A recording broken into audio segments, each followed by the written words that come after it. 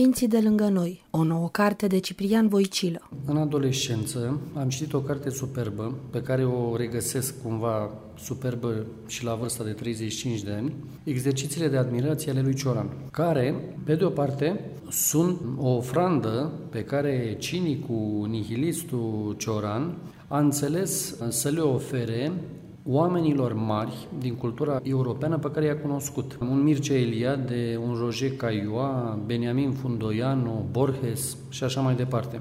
Și m-am gândit că ține cumva de conștiința fiecărui om să rememoreze marile întâlniri care l-au format pe el ca ființă umană. Întâmplări, portrete, reflecții, o carte ca o șezătoare de suflet, spune autorul, cu întâmplări din vremea de azi. Am întâlnit o serie de figuri extrem de interesante și din punct de vedere duhovnicesc, dar și din punct de vedere antropologic, uman. Și o să fac acum o înșiruire, să spunem, a lor, de la părintele Justin Pârvu, care a trecut la Domnul anul trecut, la peste 90 de ani, părintele pusnic Proclu.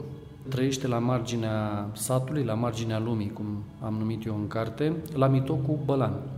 Tot în această galerie a personalităților pe care le-am întâlnit în ultimii ani, mai sunt o serie de mărturisitori ai temnițelor comuniste. Domnul Marcel Petrișor, care a fost închis alături de părintele Gheorghe Calciu Dumitreasa, Iosif Iosif și filozoful mucenic Constantin Oprișan. Domnul Gheorghe Jijie, un inginer și o minte extraordinară care a fost închis câteva luni cu filozoful Constantin Noica.